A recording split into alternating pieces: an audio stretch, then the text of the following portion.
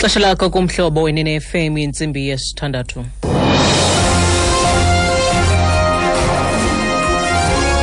Iindaba nezifundela kuthambile sikeyi.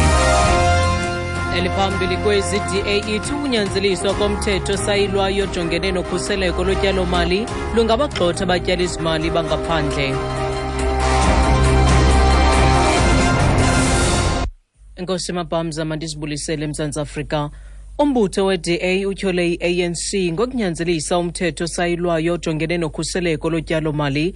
Lo mbutho ubanga ngelithi lo mthetho uyilwayo uza kuba nemiphumela emibi kuqoqosho lweli nanjengoko uzakhokelela ekulahlekeni kwemisebenzi kuphazamise nohlumo. Lo mthetho uyilwayo ophunyeziwe yikomiti yezorhwebo epalamente unika iinkundla zelo Mzantsi Afrika ubunganga kuko nakuphina ukungavumelana okhoyo phakathi kwabatyalizimali bamazwe angaphandle kwakunye norhulumente welo Mzantsi Afrika. Isithethi secandelo elijongene nezorhwebo kwi-DA uGordon Hill Lewis uthi endaweni yokuba lo mthetho uyilwayo utsala abatyalizimali uza kuba pepe.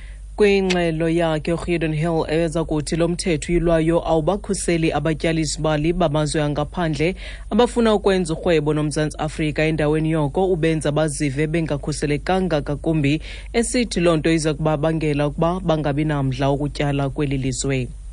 Ibhunga likazwelonke lamaphondo lisiphumezile isiphakamiso se-DA sokubonelela ngokungenziwa ukuqubisana nembalela.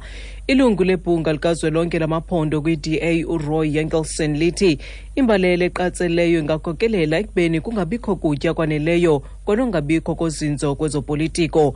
Uthi ukungabikho kokutya kwaneleyo kwabangela uvukelwano lwe-Arab Spring kwilizwe laseYiputa. Iziko elizimele geqe eliphanda iintshukumo zamapolisa ye-IPID ibizelwe ngaphambi kwekomiti yamapolisa yasepalamente namhlanje mayelana nevidiyo ye-CCTV ebonisa ukudutyulwa okufutshane kukakhulekani Mpanza eKrugerstop.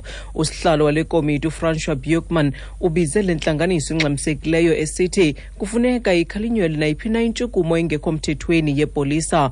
Kubanjwe amapolisa amane anikwa izaziso zokuwanqumamisa, elinye lawo likhululwe ngebheyile ngethuba amathathu eseluvalelweni.